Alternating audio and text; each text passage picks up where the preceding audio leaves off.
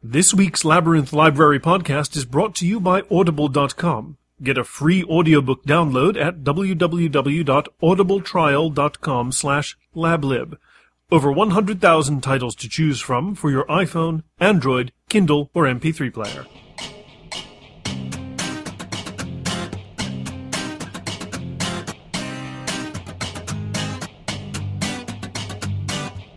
Hello and again, welcome to the Labyrinth Library podcast. How are you this week? I am tired. I think I said the same thing last week, probably.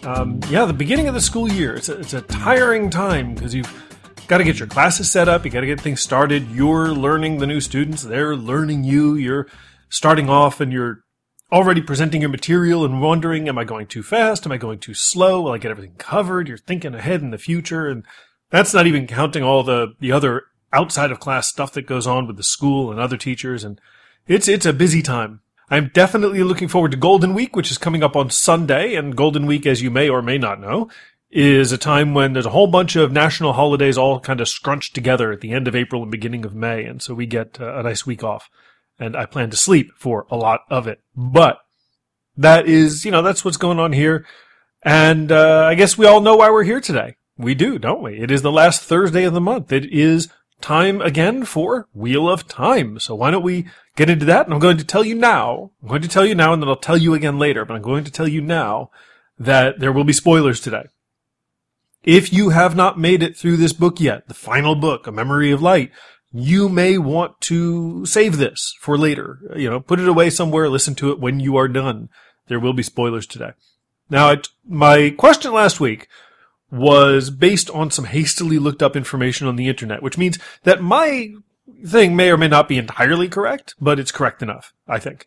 So my question was, if every word in the Wheel of Time series were a person, which city would it be? And I gave you a choice. I think I said Paris, Ankara, Guangzhou, and Pyongyang were the four that I chose. Well, Wheel of Time has 4,056,130 words, at least according to Wikipedia. And when has Wikipedia ever been wrong? And according to the sources that I looked at, the city that came closest to that was, drumroll please, Guangzhou, which comes in at 4,056,025 people. So, again, depending on where you looked for it, I know my brother tried and he was not entirely correct until I nudged him in the right direction. If you're looking at sort of the urban population versus the city population, I don't know. Population's a weird thing, but that's what I got. 4 million words and change. That is a lot of words. They often say that after your first million words, you're done writing, crap. So think about how many words were written that didn't make into the book. That's an even scarier thought. So why don't we get into this? This is the final book of the Wheel of Time series, A Memory of Light by Robert Jordan and Brandon Sanderson. And all I can say is, at last, at long last. Now, I've been reading this series since it started back in 1990, since I was in high school, which is terrifying. And I've followed it very, very closely in the last 23 years. I remember haunting bookstores, waiting for new releases, and pestering the employees for information they didn't have. I remember it used to come out, the first few books, it used to come out around Columbus Day in the States. And I'd come to the bookstore late October, like, where's my Wheel of Time? And it usually worked until it didn't. But I joined Wheel of Time message boards back in the days of the old Prodigy system. You remember that? Huh? Anybody? No? Oh, you kids today. And I even subscribed to a Wheel of Time newsletter back in the days when newsletters were printed on paper and sent through the mail. Kids, ask your parents. It's amazing. I give you that context so that you know roughly where I was mentally, philosophically, emotionally when I started this book. As much as I love this series, and I do, I was equally happy to see it finally end. And it was, I think, a really good ending.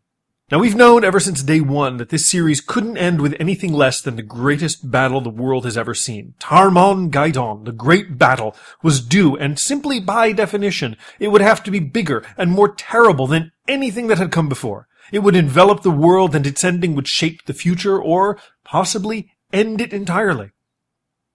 As we begin this book, The first wave of this battle has begun. The great city of Caemlyn is under siege by forces of the Shadow, and the lands along the northern borders of the world are marching to war.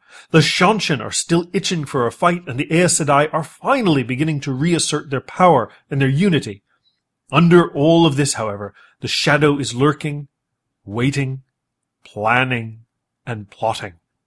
There is no calm before this storm. All that can be done is prepare. Rand al'Thor, the Dragon Reborn, is of course the one who will fight the Dark One itself and truly win or lose the world. There is an earthly situation to take care of, however, and he has a plan for it. By fighting a four-fronted battle, he hopes to keep the forces of Shadow busy while he strikes at their heart in Shayol Ghul. Thousands will die, but they will give him the time he needs to penetrate the heart of the Dark One's power. And if he is very, very lucky, he will not only defeat the Dark One, but he will leave behind a legacy that will ensure some measure of peace and stability, assuming the world doesn't end entirely before he can win. So really, at this point, I've probably spoiled enough already. If you didn't listen to me the first time, now would really be a good time to pause this and go listen to something else. Because it's really hard not to go into a lot of detail when you talk about this book. I mean, there's just so much stuffed into it. So many twists and turns and deaths and defeats and victories and sacrifices that to start listing them just creates the need to list them all. Ultimately, I think the best that can be said for this book is that it was the right ending for the series.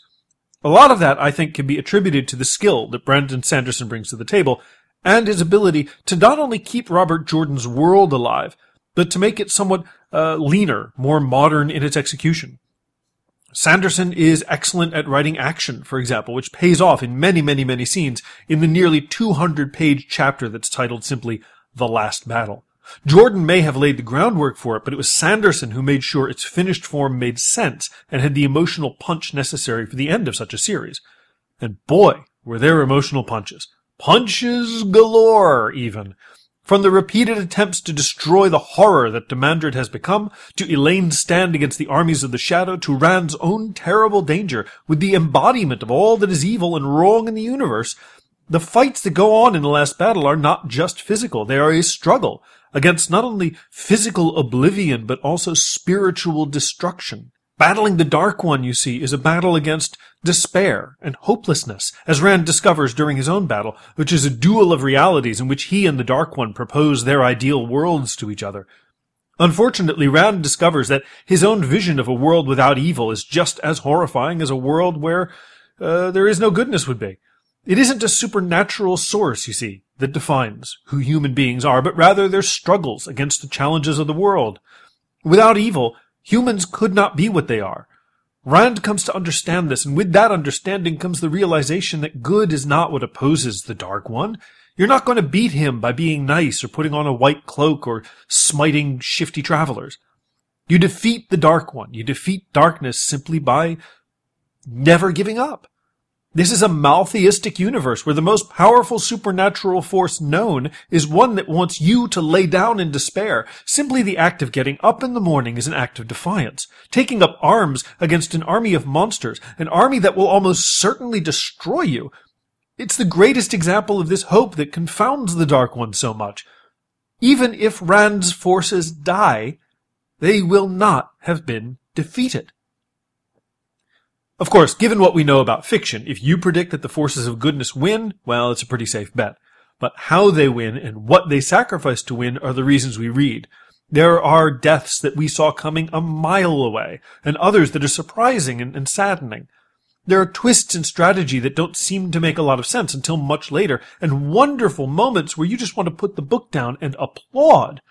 And, as it is the metric of any good adventure story, there are plenty of, oh shit, moments. The book is, of course, not without its flaws, certainly, and every reader will find something that didn't meet their very, very high expectations. But you know what? Well, that's too damn bad. That's the way the series ends, and perhaps after some time and some distance, some of the choices that Jordan and Sanderson made will be a little more palatable to you. The unanswered questions that the book leaves us with, however, that may not. From the identity of the mysterious Nakomi to the fate of Elaine's twins, and how exactly Rand lit his pipe at the end, these things may never be explained, and that too is something we'll just have to live with. The way I see it, this book was the best ending we could have hoped for. I mean, there were so many ways it could have gone wrong. It could have been so terribly disappointing, to say nothing of simply not existing at all, that to have the book be as good as it is something we should all appreciate. If we nitpick, if we call attention to some points that didn't make us perfectly happy, well, that should be done knowing that we still have an excellent final volume, one that many of us have waited a very, very long time for. There are no endings to the Wheel of Time, as they say, but this is an ending, and it is a good one. So let me give you a quote. This comes from Perrin Ibarra, talking sort of before the big battle gets really underway, and he says, "You're welcome in my house when this is over.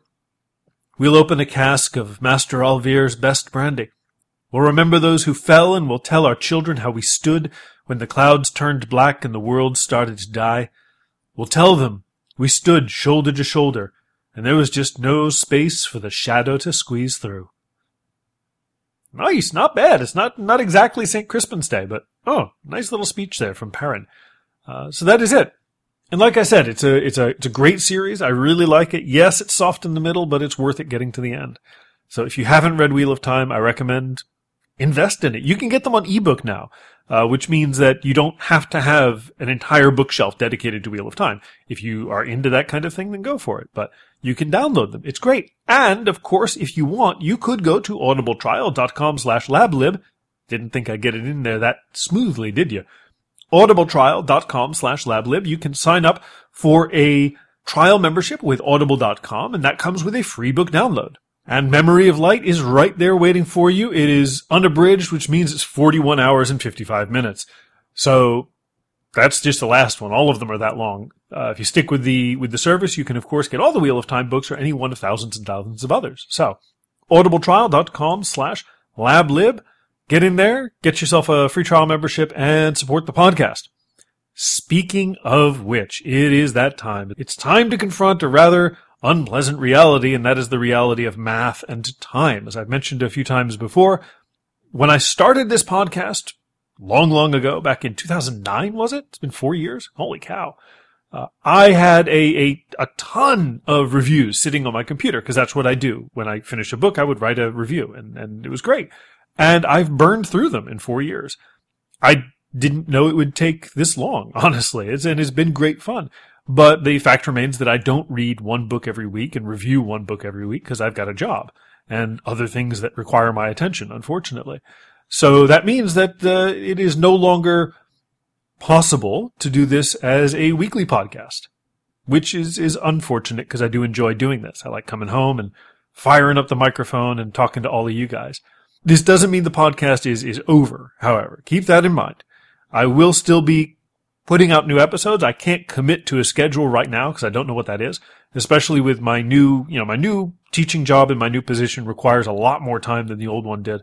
So I can't really commit to a schedule right now. The best I can say is that new reviews will come. They will come on a occasional schedule. I'll really try not to put too much space between them because I know how annoying that is when you enjoy a podcast and the episodes just sort of dribble-drabble out. I have plenty of those podcasts in my iTunes, and I don't like it very much either. But the good news is, here's the good news, that keeping up with the podcast requires almost no work from you. That is right. Almost no work. You can be completely lazy. Everything will come to you. And here's the thing. If you use an RSS reader, now you may have used Google Reader, and Google Reader's going away. What I recommend is Feedly, Feedly. And right now you can sync up your Google Reader account with Feedly, and they are working real hard to make the transition after Google Reader goes away much easier. So you can subscribe to the WordPress blog through Feedly. That way, when I post a new blog, whoop, up it comes. And I may try using the blog as for other things as well, talking about books or book events or authors and things like that. We'll see. We'll see what happens. So if you subscribe to the RSS feed, new blog things will come up right away for you. If you follow LabLib on Twitter, if you go to the Facebook page and you like it or whatever it is you do, when I post stuff there, you'll see it there. If you have a WordPress account, go to the blog and follow this blog. And then every time I post something new, it'll come up in your email. And if you listen to the podcast on iTunes, every time I post a new podcast up on iTunes, it'll pop up there. You don't have to do anything. It's so much better than the old days of the internet, I have to admit. So for right now, as I said, I can't commit to a schedule. I will do my best to get it done on a reasonable basis. But I would like to take this moment to thank everybody who has listened over the last 4 years, and I look forward to hearing from you some more. If I've never heard from you, if you are a loyal listener and I've not heard from you, I know you're there. Somehow, deep in my heart, I know you're there and you've always been there. And so I'm grateful to that as well. If I didn't have people listening, I don't think I would have done this as long as I did. So I owe you. That's how it works. But thank you again. I always appreciate your listening and staying in touch. And I'll talk to you all again next time. A text version of this review will be up on the blog, thelablib.org, along with any relevant links I can think of. If you have anything you want to say or any suggestions you'd like to make, please leave a comment and let me know. If you have a book you would like to recommend, I would be happy to hear it. If you'd like to send me an email, send it to labyrinthlibrary@gmail.com. And if you like what you hear, please give a review on iTunes, become a fan on Facebook, or follow LabLib on Twitter. This podcast is covered by a Creative Commons Attribution Non-Commercial No Derivatives license, so feel free to share it, but please don't sell it or change it. The music is courtesy of Kevin MacLeod at www.incompetech.com. Thanks for listening. I'll be back next week, and until then, keep reading.